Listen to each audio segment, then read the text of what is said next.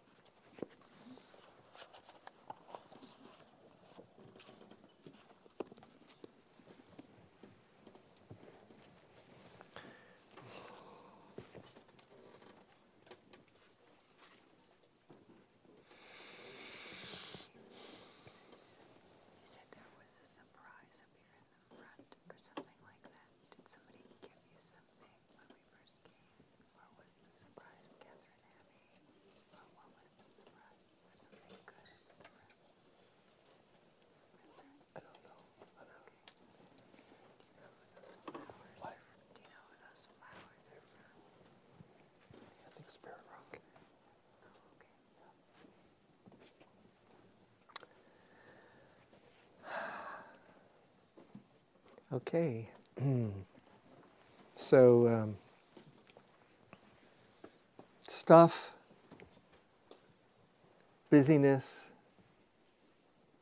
stories, and we're going to go to another aspect of letting go that all of us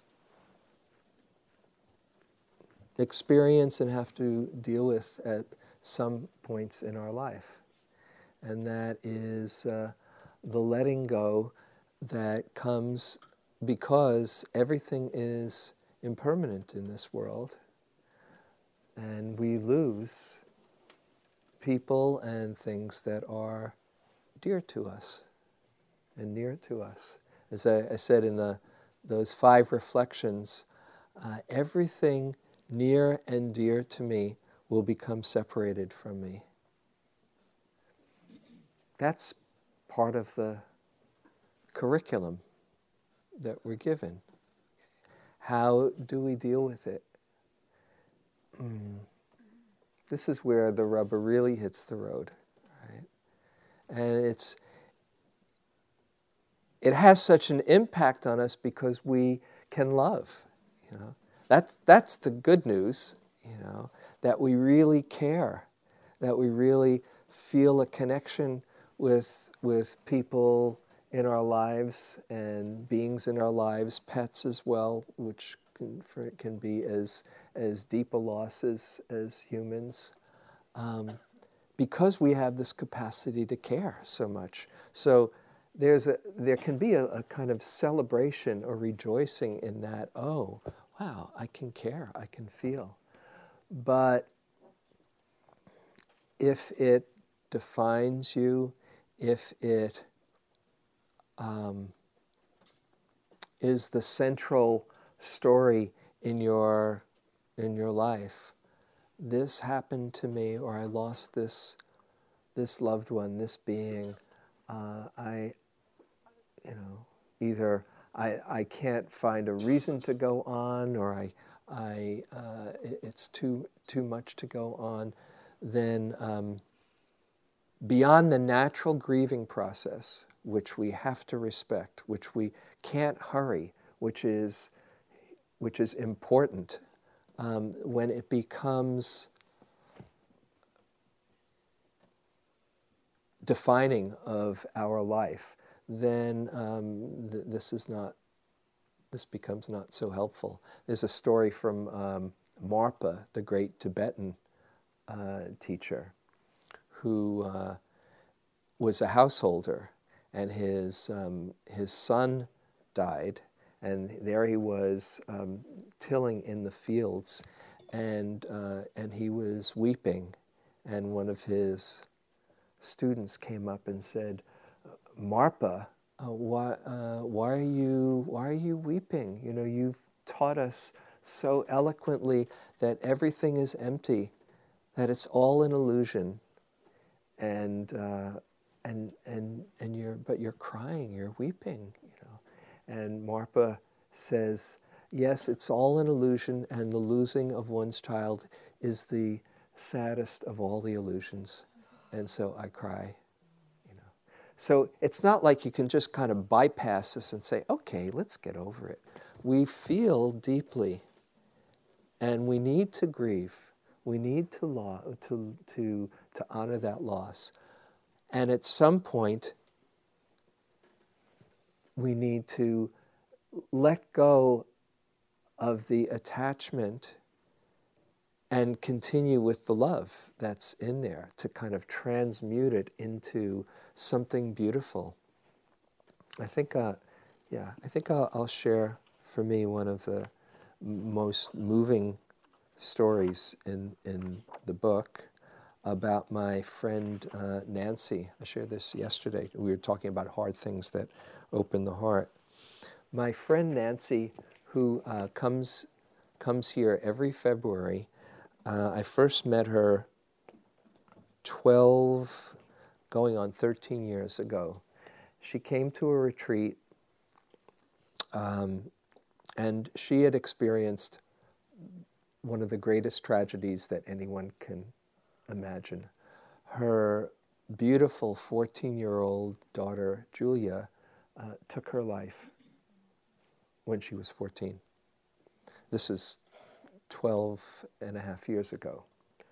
And Nancy, who's given me permission to use her name, and who is also, I'll tell you in a moment, just this amazing person. She came to the retreat. It was at the year anniversary, and just finding, how can I go on? Because it took her a while to go through all the pain and the guilt and the rage and the shame and all those feelings you can imagine, because her daughter Julia was this light of her life, right? And I got to know her really well. She was committed to waking up. She was committed to, somehow there was something even stronger than all of her pain that said, how can I make sense of this, right? And those first few years, she was willing to go through all the pain and just sit there with it and have all the support she could get, sit there with it, feel it, and just keep on in the direction of awakening. It took her about 3 or 4 years, really, to process all of it. So I'm not saying this is, when I say all of it, to process enough so that she came back to life. And when she did, she kind of turned a corner at some point and said, if I freeze frame my life in this moment, that doesn't honor Julia, and this bright light that she was to me, and it doesn't honor whatever gifts I've been given, and that I can still live my life. And so I want to do something that honors her. I want to keep on living. I want to feel everything, and I want to go in the direction of greater well-being and happiness. And she started to volunteer at this grief support center that was so helpful for her as she went through her own process. And for the last 8 years, she's worked with parents who've lost their children. And she, after about 4 or 5 years, she wrote me this card, which I'll read in a moment, which was on I have it in my house, this little kid with these 5 Chinese peasants. Most of all of them, they hardly have any teeth left, but they've got all this incredible smiles, just beaming with joy, laughing at this kid who's just being this 5-year-old kid. And it says, the card is it's the Richard Wagner quote, joy is not in us, joy is not in things, it's in us. And then she wrote me this on this card. And she said, among other things, she said, I've received a gift that is beyond words. I've witnessed my deepest despair, the darkest, most wounded quarters of my heart, and learned not to flinch or back away.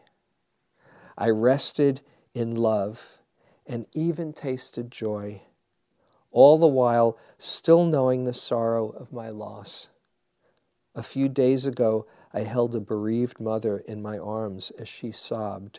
She had lost her son to suicide. I held her to my heart as she held on for dear life.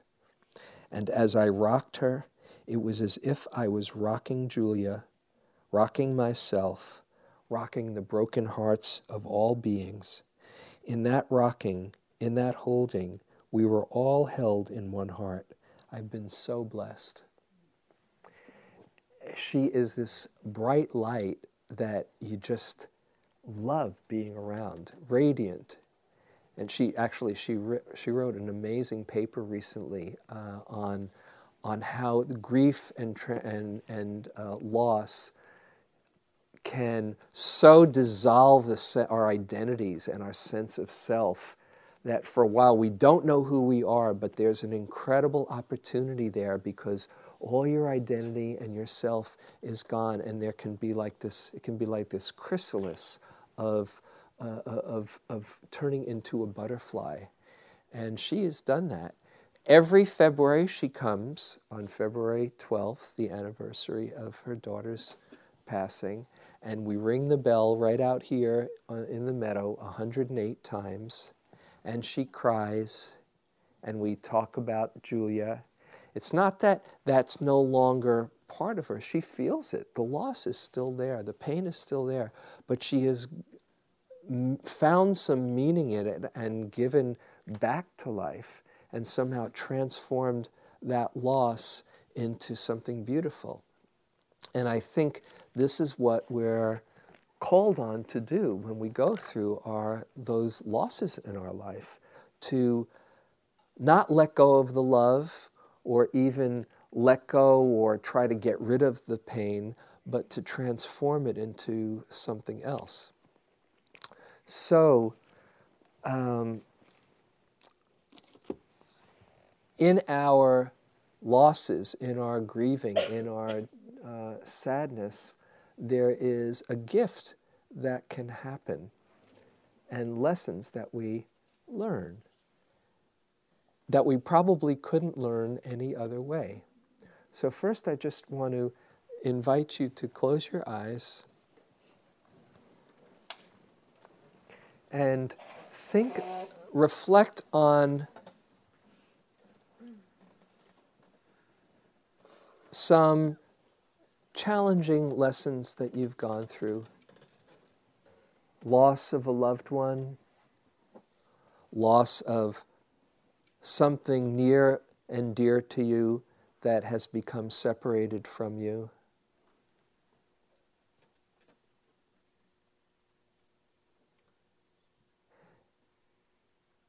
And you might pick something that has been somehow processed. If you're still in the middle of it, then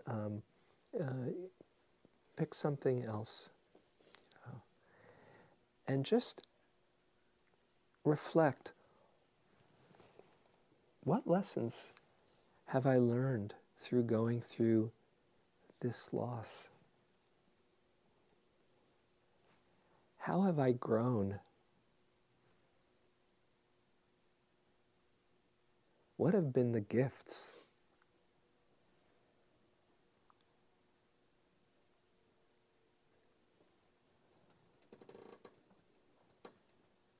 How was it possible to transform that pain or that grieving into something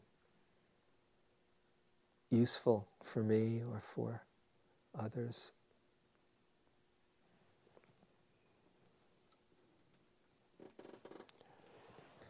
Mm.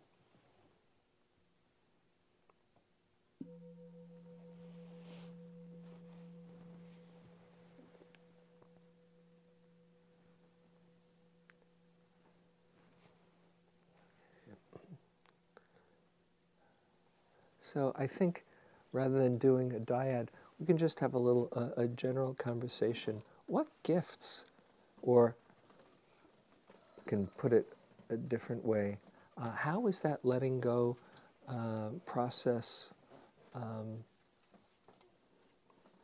unfolded for you in a way that that's given you whatever lessons you've needed to?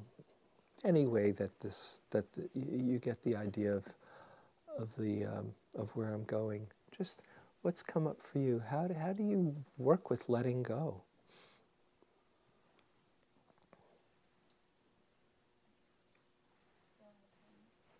Where's okay? And you got deep samadhi there. Who's there over there by the wall? Brendan, raise your hand. Yeah, go ahead. Go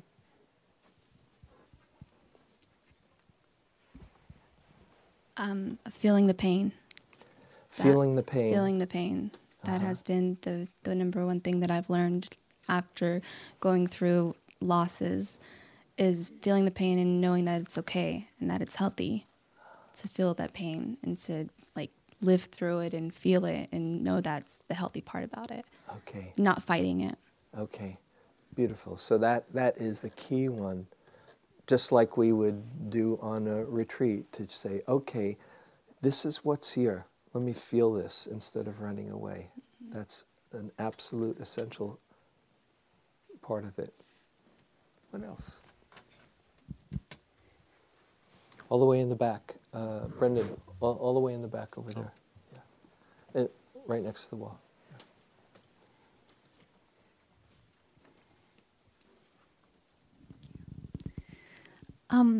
I would say that it was really important for me to realize that you cannot save people from their own pain. That trying to rescue or bring someone through their own process, no matter what they choose for their outcome or how they choose to live their life, is really important. That you cannot choose their path for them. Mm-hmm. Great, thank you. This is the equanimity practice, the classical equanimity phrases that say, you are the owner of your karma, your happiness and unhappiness depends on your actions, not solely on my wishes for you. And what that really says is, I honor your journey. Everybody has their own karmic journey to live, and it's not up to us to rescue. We can do what we can, and as much support as we can, but it's not up to us to take it away. Thank you. Yeah. Thank you. I think in addition to feeling, in addition to feeling pain, is that I guess it's for me it was really learning to stand fully in the entire experience, some of which was very painful, some of which was very uncertain. It was a sense of groundlessness that I really hadn't allowed myself to experience in that way before, and that I knew enough that I knew it was a real opportunity for growth. And so there was that being willing to stay in it no matter how uncomfortable it was, because I could see that there was a possibility of moving beyond it at some point in time, even though I couldn't determine the pacing. And I found that I had to be willing to go back in and out and in and out, and there were moments of comfort, and then there were great moments of uncertainty again. But that it was through that experience that I learned much about myself, some of which I didn't much like, some of which I built on and have over time recognized that so often it's very difficult to change unless there's a real painful stimulus often prompting you to force you to move and to move on, and that sometimes that's what the opportunity is about in that crisis moment. Yeah, thank you. Yeah, crisis, danger plus opportunity it's the Chinese characters, I'm told.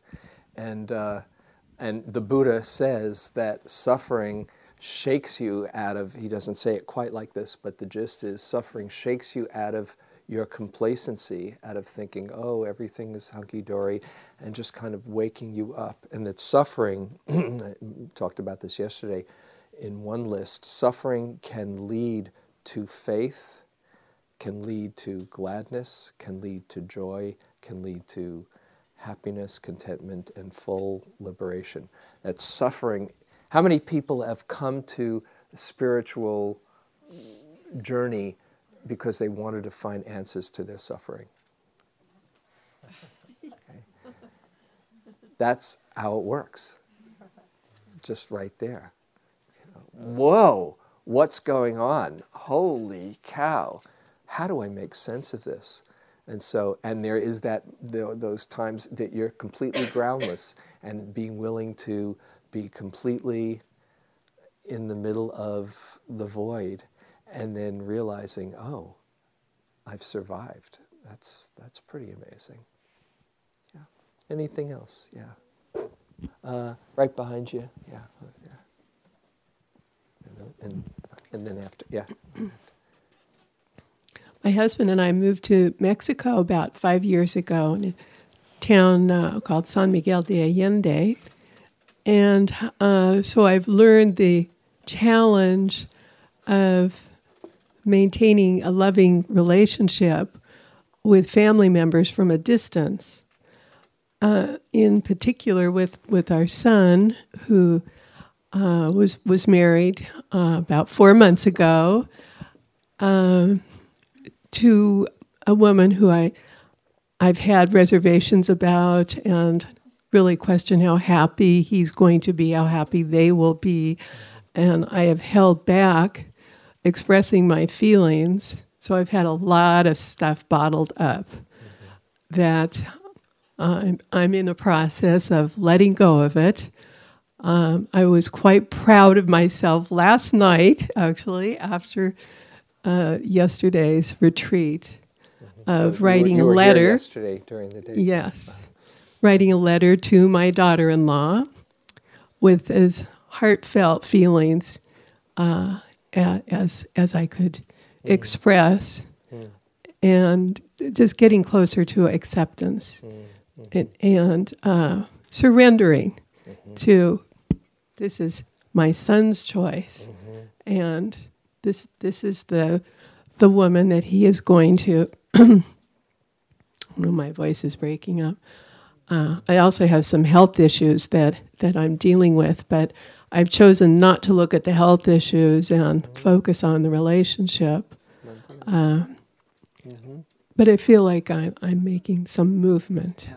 So that acceptance of just, okay, this is the way it is. How can I make the best? Because we can fight, no, I want it differently. And if things are the way they are, you can either be wishing they were different and really frustrated, or say, okay, how do I come to terms with this? And in that acceptance, as Ajahn Sumedho says, his equanimity practice is, it's like this. Oh, it's like this. Right? It's very simple. It just comes down to 3 words.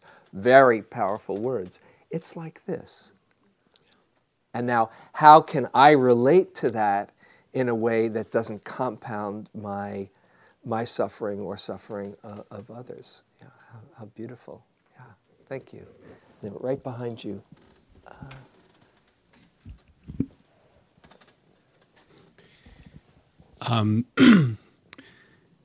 Something happened a very long time ago where... Real close. Oh, sorry, thanks. Where something was taken away from me. And it took about 6 months to realize to figure out how I was going to deal with that. And I came this close to quitting a particular situation. And what happened was I found a tiny kernel of reason to stay. And when I found that, I realized that my whole sense of my own expectations were off. I had to change my expectations. And in that little kernel, I wound up being a different person. And that was the transformative moment. And it was a happy ending, but I found much more reasons to be there, more core reasons to be there, and I felt much better and more fulfilled afterwards. Mm-hmm. Isn't it amazing how life works like that? Oh no, not this. And just opens you up to other possibilities that you wouldn't have known. Yeah. Thank you. Thanks. Okay, maybe just a couple more. 1 and 2 over here. So, let's see, over here. And then over there, and then we'll go on. I actually had a question about, is this better? Yeah. A question about letting go of things in the future. And not so much about, like, for example, anxiety about the future, but good things that might take place in the future. So, for example, I like to look forward to things. You know, they kind of make my day, or something a little bit to look forward to at the end of the day or next week or something like that. And I just wanted to know your thoughts on, I mean, is that a bad practice? I mean, it's because I'm certainly not in the moment, you know, when I'm thinking about that future and the good thing that might happen. I just wanted to get your thoughts on that. Okay. You know, I look forward to things. There can be a delight in looking forward to things. But if it is your general MO, what's the next thing to look forward to, then you're going to be missing out on your life. Because even while you're there in the middle of it, it's easy to get into the habit of, well, what's the next thing that comes? We sometimes, or often, we spend a lot of time in the future looking forward to the next thing and missing out what's here right now. As I tell the story in my in the book of Adam when he was about 2.5, and we were in Yucca Valley, and he had this big bowl of strawberries. I was in the staff room with him at snack time, and I wanted him to eat it mindfully, and he was just kind of shoving them into his mouth. I said, Adam, chew what's there. Just taste it. Just taste. He didn't want to hear any of that. And there's this one indelible moment in my mind. It's a huge strawberry in his mind. It's his favorite food, strawberries. It's huge, huge strawberry, and I've got the bowl away from him, and he's going, "Strawberry!" And that's what we can sometimes do. So that's like the ultimate, missing out on your life because you're looking forward to the future. Other than that, it's great to have something to buoy you up and look forward to and just kind of delight in. It's just how much of the time you're spending there and how much of the time you're spending here. Here's a little practice that I like doing with people. Just imagine something you're really looking forward to is right out in front of you. And if you can reach and touch it, you'll have instant gratification. Okay? So think of something right now that you're looking forward to. Maybe leaving here and going home and having a good night or whatever, all right? Or something in the future. All right, get something in your mind. Everybody got something? Okay, now indulge me in this. Just play along. Keep your butt on your chair or your cushion or wherever you are. And I'd like you to reach forward. Come on, really go for it. Come on, if you really want to, go for it. And then you realize it's not going to happen. So now slowly come on back to this moment. And let your body feel the difference between this, which seems so delicious, it's going to be so good, but it's really off balance, and this, which is, oh, life is happening right now. This is where centeredness is.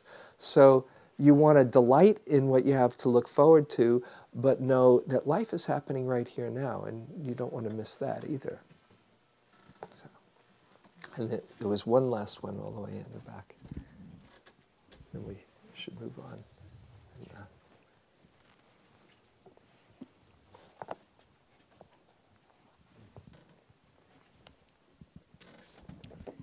I'd like to go back just a couple of people ago.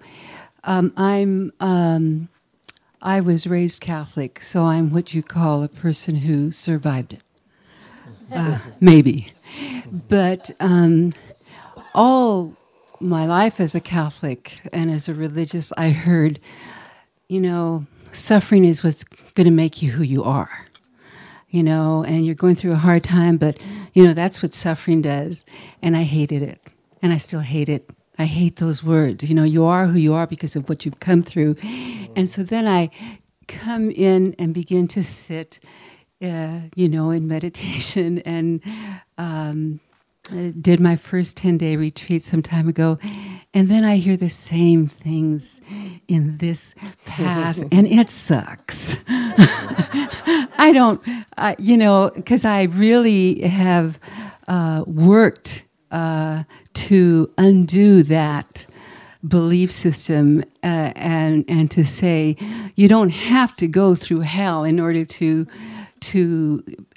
be a grown, awake person, and a lot of that has to do with having spiraled down into the feminine and awakened on a different level. Yeah.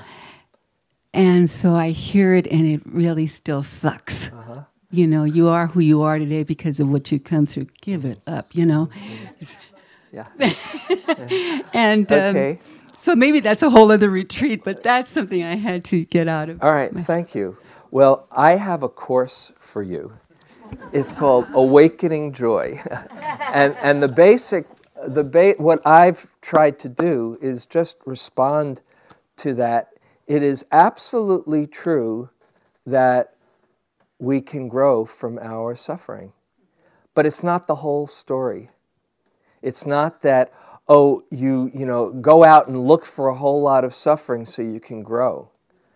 The idea is that, from what I've seen, people who are really happy are able to be here for the hard stuff and not let it overwhelm them, but they're completely engaged and feel everything they feel and learn what they learn from it, and also are here for all the beauty and celebrate as well. And rather than, as I think I did say yesterday, I got stuck in a very serious place in practice. No, I didn't say it yesterday, but before. I became dead serious about practice. Dead, with the emphasis on the dead, you know. And thinking that somehow I tangled up the end of suffering with the end of living, and that I shouldn't, not consciously, but that subtle belief that I shouldn't celebrate life, which is a natural part of who I am. And then I saw, oh, that's just a subtle belief. The Buddha said, experience all the happinesses. The Buddha said, go feel those moments of well-being and don't miss them, and really develop and increase them. That you don't have to go looking for suffering. There is an end to suffering, actually. And it's the suffering, the mental anguish that we put on top of the pain, which is inevitable. And it is inevitable. Pain is inevitable. Suffering is optional, as the story, as the words say. So it's that you can be open for it all. And I think, and there's been this movement within the Dharma as well as positive psychology and neuroscience in the last 15, 20 years or so, that we can really allow ourselves to appreciate and become engaged with life. And the more we can, the more we have to give to life as well. So that's where I'm coming from. So I'll just say a couple of things, and then we're going to have another treat from Kim Rosen, and then we'll go on to our last aspect of letting go. That it does deepen our compassion. That when we go through our sorrows, when we go through our loss, we feel connected with the universal experience of loss and sorrow and pain, rather than thinking, oh, I'm all alone in this, nobody understands. Just one little flip of the channel is, oh, I am experiencing the human experience of loss that everyone since the beginning of time has gone through, and some right now going through in a very deep and profound way. And it connects us. So the suffering is what opens the heart, softens the heart, and can deepen our compassion. And as well, what it often does, notwithstanding in your comment, is when you go through your pain, when you go through your sorrow, you find a strength that you didn't know was there. Probably that might have that came to you as you thought of your lessons that you've learned. You say, I'll never be able to get through this. And then you get through it and you say, wow, I'm stronger than I thought. Wow, I've got more courage than I realized. Wow, I have more resilience. Wow, I've got a tender heart in here that can feel, wow, there's some clarity or some wisdom. Those are all the gifts in going through what you go through, and it's all a matter of the intention as you're going through it. Okay, how can I learn from this? How can I wake up from this? How can I let go of what I thought was so and open up to another way? So I'll first read a poem from my favorite poet, Dana Falls, about letting go, and then we'll hear some from Kim. Let it go. Let go of the ways you thought life would unfold, the holding of plans or dreams or expectations. Let it all go. Save your strength to swim with the tide. The choice to fight what is here before you now will only result in struggle, fear, and desperate attempts to flee from the very energy you long for. Let it go. Let it all go and flow with the grace that washes through your days, whether you receive it gently or with all your quills raised to defend against invaders. Take this on faith. The mind may never find the explanation that it seeks, but you will move forward nonetheless. Let go, and the wave's crest will carry you to unknown shores, beyond your wildest dreams or destinations. Let it all go and find the place of rest and peace and certain transformation. That's Dana Falls. So, Kim, why don't you share?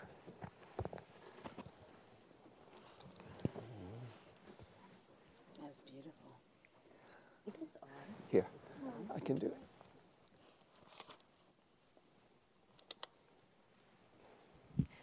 So you let me know, because You can keep going. there's so many. We have one more section. We'll take a little bit of a stretch right after you, and then Jane is going to lead us in the last piece. Part of what I love about coming to days like this is that because for about, since 1994, I've been learning poems by heart as a spiritual practice. And so I have a lot of poems inside me, and I have them running kind of like subtitles underneath the teachings. And it's a wonderful opportunity for me to revisit poems that I love. I had no idea that the gate I would step through to finally enter my life would be the space my brother's body made. He was a little taller than me, a young man but grown, himself by then. Done at 28, having folded every sheet and rinsed every glass he would ever rinse under the cold and running water. This is what you have been waiting for, he used to say to me. And I'd say, what? And he'd say, this, holding up my cheese and mustard sandwich. And I'd say, what? And he'd say, this, sort of looking around. I had no idea that the gate I would finally step through to enter my life would be the space my brother's body made. He was a little taller than me, a young man but grown, himself by then. Done at 28. Having folded every sheet and rinsed every glass he would ever rinse under the cold and running water. This is what you have been waiting for, he used to say to me. And I'd say, what? And he'd say, this, holding up my cheese and mustard sandwich. And I'd say, what? And he'd say, this, sort of looking around. It's a poem by a wonderful poet named Marie Howe, Howe. She's been quoted in Inquiring Mind, and she's many beautiful books out there, but this one is from a wonderful book called What the Living Do, which has many poems about the process of her meeting the experience of her brother dying of AIDS, and many other wonderful poems too. In December of 2008, along with lots and lots and lots and lots and lots and lots of other people, I lost my rather small nest egg to Bernard Madoff. And in the moment when I got the message on the machine, my voicemail, all I could think about was a poem by Naomi Shihab Nye. And the poem really did sweep in and save me. My book was already at the publisher, and it was already called Saved by a Poem, but this was like the final exam, and we held up the printing in order to put this story in the book. And the poem came in as really a prayer that gave me a path so that was a profoundly, and continues to be, a profoundly deepening experience rather than an experience of bitterness at all. Before you know what kindness really is, you must lose things. Feel the future dissolve in a moment, like salt in a weakened broth. What you held in your hand, what you counted and carefully saved, all this must go. Before you know how desolate the landscape can be between the regions of kindness, how you ride and ride, thinking the bus will never stop. The passengers eating maize and chicken will stare out the window forever. Before you know the tender gravity of kindness, you must travel to where the Indian in a white poncho lies dead at the side of the road. You must see how this could be you. How he too was someone who journeyed through the night with plans and the simple breath that kept him alive. Before you know kindness as the deepest thing inside, you must know sorrow as the other deepest thing inside. You must wake up with sorrow. You must speak to it until your voice catches the thread of all sorrows and you see the size of the cloth. And then it is only kindness that makes sense anymore. Only kindness that ties your shoes or sends you out into the day to mail letters and purchase bread. Only kindness that raises its head from the crowd of the world to say, it is I you have been looking for. And then goes with you everywhere, like a shadow or a friend. It's a poem called Kindness by Naomi Shihab Nye. It's in her book Words Under Words. And she is a living mystical poet, as is Marie Howe. Can I do one more? Okay, one more. Yeah. This is from a collaboration between a dead mystical poet and a living mystical poet. This is Rumi. Wonderful poem called Undressing in collaboration with Coleman Barks. Learn the alchemy true human beings know. The moment you accept what troubles you've been given, the door will open. Learn the alchemy true human beings know. The moment you accept what troubles you've been given, the door will open. Welcome difficulties like a familiar comrade. Joke with torment brought by the friend. Sorrows are the rags of old clothes and jackets that serve to cover for a while and then are taken off. That undressing and the beautiful naked body underneath is the sweetness that comes after grief.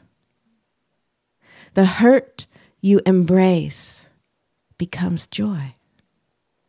Call it to your arms where it can change. The hurt you embrace becomes joy.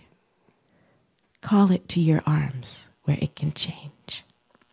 It's Rumi and Coleman together. Thank you. Thank you so much. Thank you. Something about poetry. Thank you. So, little stretch, just like 5 minutes, okay? And if there's a long line, just come on back when you come back. But come on back for the last part, which is letting go as an expression of generosity. So please.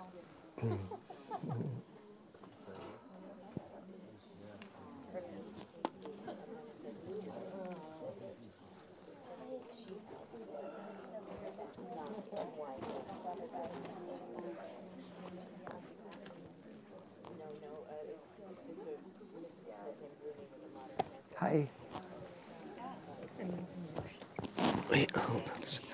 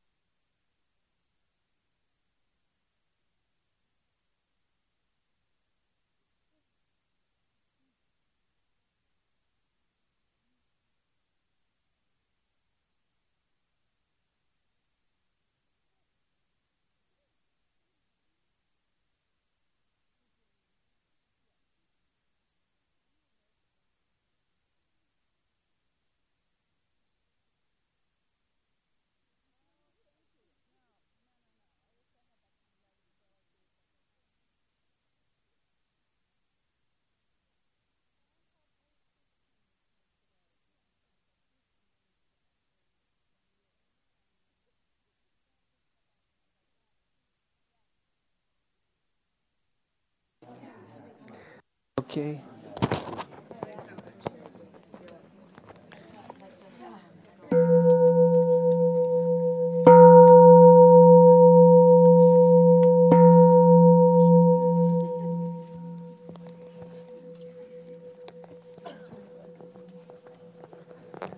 So, shall I say just a little to introduce it?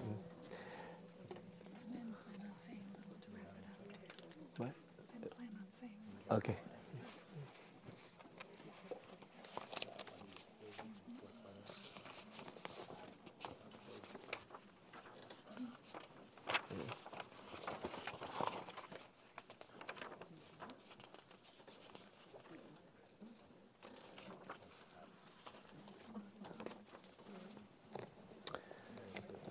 So we thought instead of ending on loss and grieving, we'd end on a bit lighter note and explore the letting go that is really the culmination of the experience of being complete. You know, we can let go when when we are not under the assumption that we don't have enough. When there's a feeling of abundance or a feeling of completeness and wholeness, the natural expression of the heart is to want to share. Generosity or dana was the first of the perfections that the Buddha would teach, the first of the 10 perfections. Even before meditation, before wisdom, before morality even, the first thing that he would teach to lay people would be generosity, because everyone knows how good it is, at least on some scale, to share. It is both the active expression of letting go and also the acknowledgement of the interconnection that we have, that generosity of giving. When somebody is on the receiving end, there's a connection there. It's the currency of our caring. I'll share one little story and then let Jane share with you. Many years ago, I was on a retreat sitting a retreat in Massachusetts, the fall 3-month course, and I was assigned pot washing. Right, I didn't sign up for it. They assigned it to me, you know. And there I was with this mountain of pots in my, in front of me, and feeling very sorry for myself, you know. Oh, God, I'm going to be late to the sitting, and this is too much. And in the middle of doing this, somebody comes, the manager comes out of the staff room, and he sees me thinking that I'm doing my job so diligently, and he has something in his hand, something wrapped in aluminum foil, and he looks at me doing what he thought was my job so well, and he whispers, he says, "Here, this is for you. For your good work." I thought, oh, he doesn't know. It's okay. I'm in silence anyway. And I kind of finished my pots and did them, and I was so excited. And then I opened it up, and there was this big piece of cheese and glazed cake with nuts and everything you could want there in front of me. By this part of the retreat, an extra slice of bread was a big deal for me, right? And besides, it was big, right? So and you feel kind of generosity that naturally comes out of you, and so I broke my piece into 4 different pieces, and I put one in 3 other friends' bowls who I felt connected with.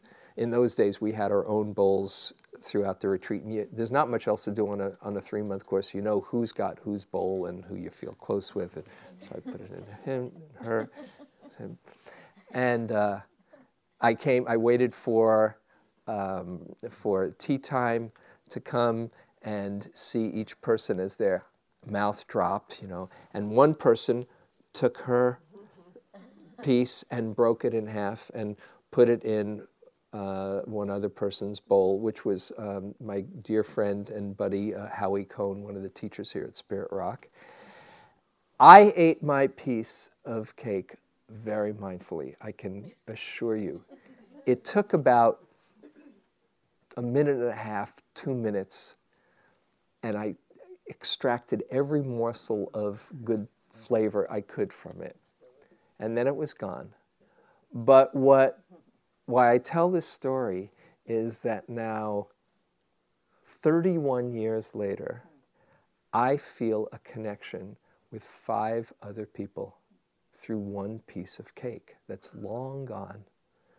Jim, the manager, the 3 people I shared it with, Howie at the end. That's how generosity works. It's the currency of our caring.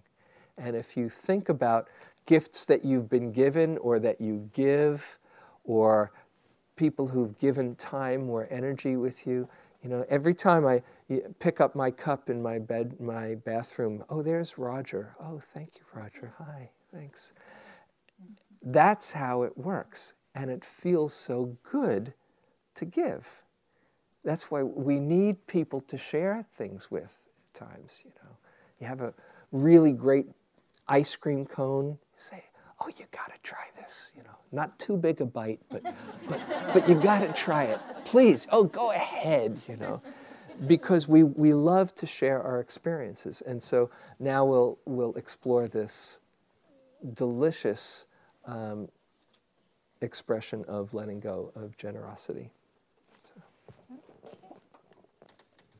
So sometimes, as was pointed out by someone over here, I think it was you, sometimes we're asked to give and it just feels too much, you know?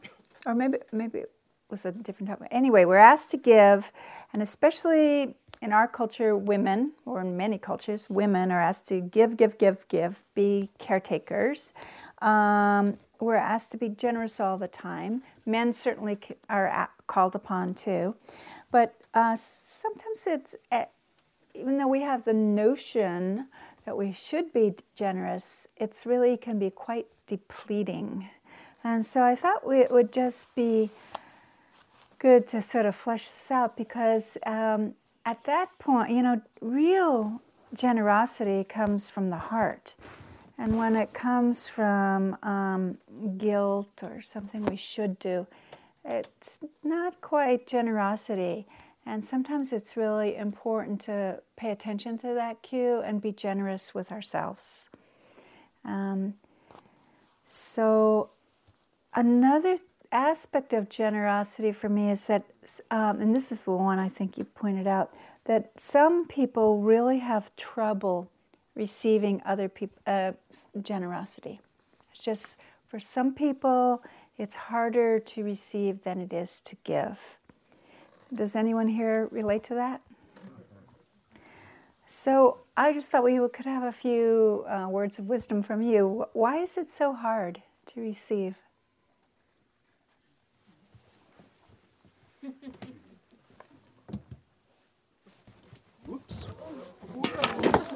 Okay. Thank you. I'll receive that.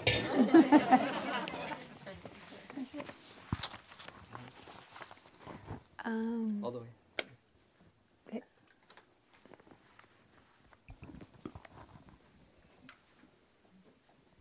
Thank you. What comes up for me right off when you said that is vulnerability. I feel, when I'm giving, I feel strong, I feel vibrant, alive, all of those wonderful feelings. But when it comes back, I feel very vulnerable. I feel like the little girl. I feel like, sometimes like, oh, is something expected of me now? That can get in there. Yeah, I guess that's it. But vulnerability was the key word that really came up for me, and all those feelings around it. Great, thank you. Anyone else want to share over here?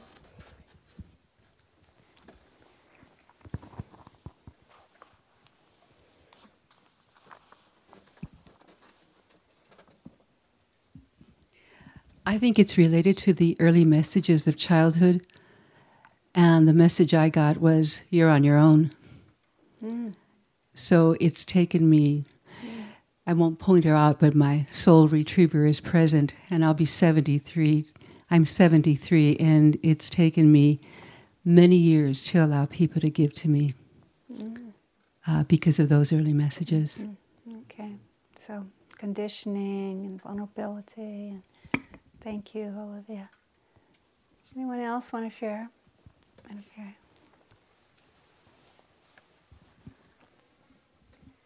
Maybe how I can phrase this right. I think for me, sometimes what comes up is the idea that I won't be able to be as good to you as you just were to me. And so there's some self-doubt that comes up when I receive something. I can't just be open and receive it. Yeah. Yeah.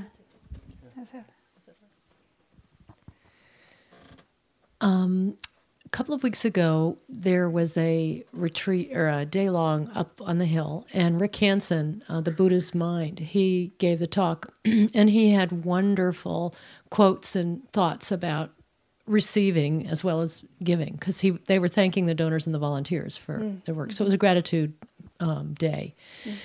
And he had PowerPoint presentations on receiving as well as giving. And so I wish I could remember the quotes. But really what we came to, what he pointed out, was that receiving is really an act of generosity towards the giver. And so it was like he was really opening our minds to the fact that we were in this wonderful day of receiving. And so, and I had remembered when I had given a gift and someone said, I can't accept that. And I asked her to please receive it graciously, because this is something that will help her throughout her life, So, but it was just a huge visit on how important it is to be a good receiver as well as a giver.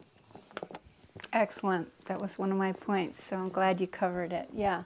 Yeah, when we see how important, how good it feels to give, then, of course, there needs to be a receiver there to accept it. And when someone says, oh, you shouldn't have, it doesn't feel so great as, wow, thank you.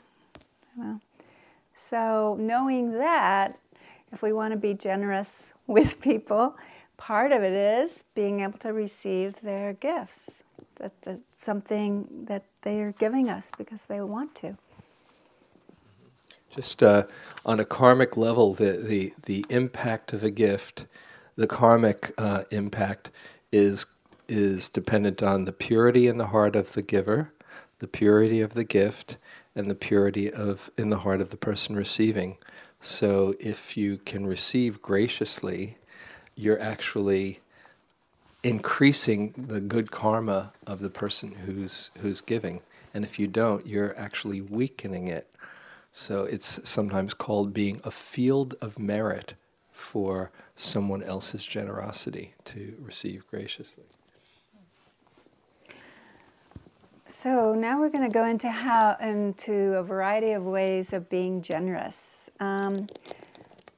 I remember when I did a 3-month retreat in 1981 with James and other people, and then afterwards we went to India for 3 months, India and Sri Lanka. And by the time I got back from the whole 6 month of kind of change, which was really transformative for me, I thought, I don't want to have much to do with consumerism. I just was like, ugh. And, I had this kind of feeling of money was kind of tainted or whatever.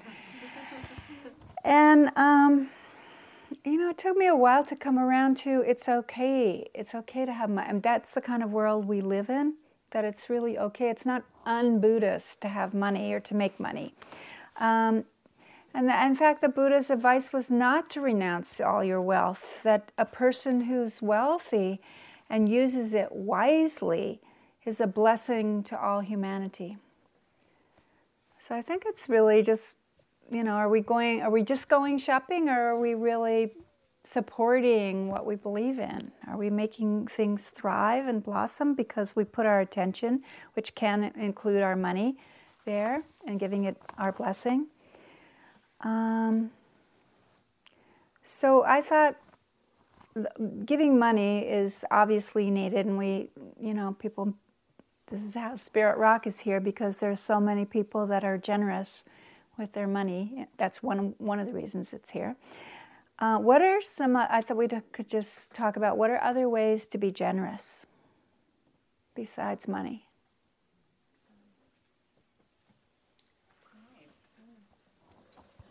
Time, yeah, donating your time. And along, of course, with your time is your presence, yeah. Yeah, good. What else? I have a friend in a nursing home, and I go there every week and bathe her. Wow. And rather than letting the CNAs bathe her, and it's been the best thing I can ever tell you to go see this woman regularly that has Alzheimer's disease and just help her out. And it's the greatest. It's so generous, and she's so generous to me. I mean, and there was a man in the nursing home who passed away recently, and he'd been there 19 years. He was a local resident, and he'd been in an accident as a young man. And before he died, I had the opportunity to sit with him, and he would pull everyone into that room that walked by. He was paralyzed, and he brought so much light into other people's life because he would just wave them in, and he couldn't say much, and they didn't say much. But they had a memorial service for this guy, and he was the most... I said to him, I said, you bring so much light into other people's life, and you're just lying here in a bed. And he was doing that. And so he was like a volunteer or something, and it was the most wonderful thing. So that was just giving a hand. I mean, that's all we did was touch hands, Wow. It's just great. Yeah, Go to thank you. nursing home. It's wonderful. Yeah, and what an incredible, that you're pointing out, you can be generous from any position. Yeah. Any other ways that people, yeah. With forgiveness. Yeah, that's a big one. Especially in the day-to-day harried situation, people cutting you off or thoughtless remarks maybe of colleagues, to just be generous in allowing them their confusion. Great, Janet. Yeah. Forgiveness is a huge one. Yeah. Okay. Another way of being generous is to really be in touch with your own strengths, what you are good at, what you really love to do, and being that in the world. Martin Seligman, who a lot of you probably know, is the sort of the father of positive psychology, and one of his groundbreaking books in this area was Authentic Happiness. And if you go on the website, AuthenticHappiness.org, you can go for a signature strength test survey where you answer a bunch of questions, and it's free. And then they come out and tell you what according to your answers, what you're really strong in. And if that makes sense to you, what he's suggesting is use those. Don't try to be good in every single thing and, oh, gee, I should fix their car when you hate car mechanics. I mean, use the things you're good at and go for it. And so that you enjoy what you're doing and you're doing it with other people or your contributions. So we have generosity is just a huge gift. There's a reason why the Buddha taught it first. It's a gift to ourselves, it's a gift to other people, and it's so important as one of the pieces to bringing more joy into our life, to bringing more contentment, more peace into our everyday existence. And so we thought we'd do another guided meditation to explore the fruits of this practice. So if you go inside.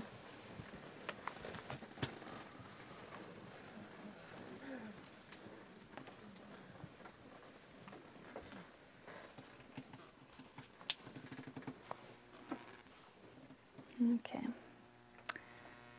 So just take a look at how does generosity bring you joy?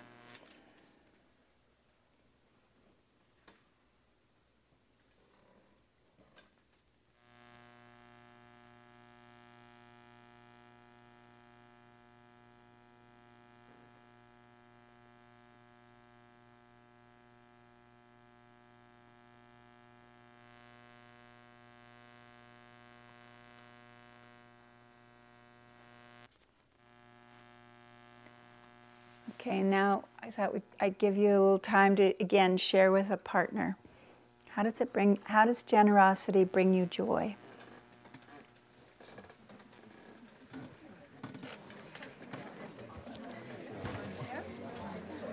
If you need a partner, raise your hand, and here's right behind you. Who else you need a partner? Raise your hand. Yeah. How does generosity bring you joy? Okay, so 5 minutes. Do we have enough time? It's 13. And then what would happen? And then we were going to do. Oops. Hold on.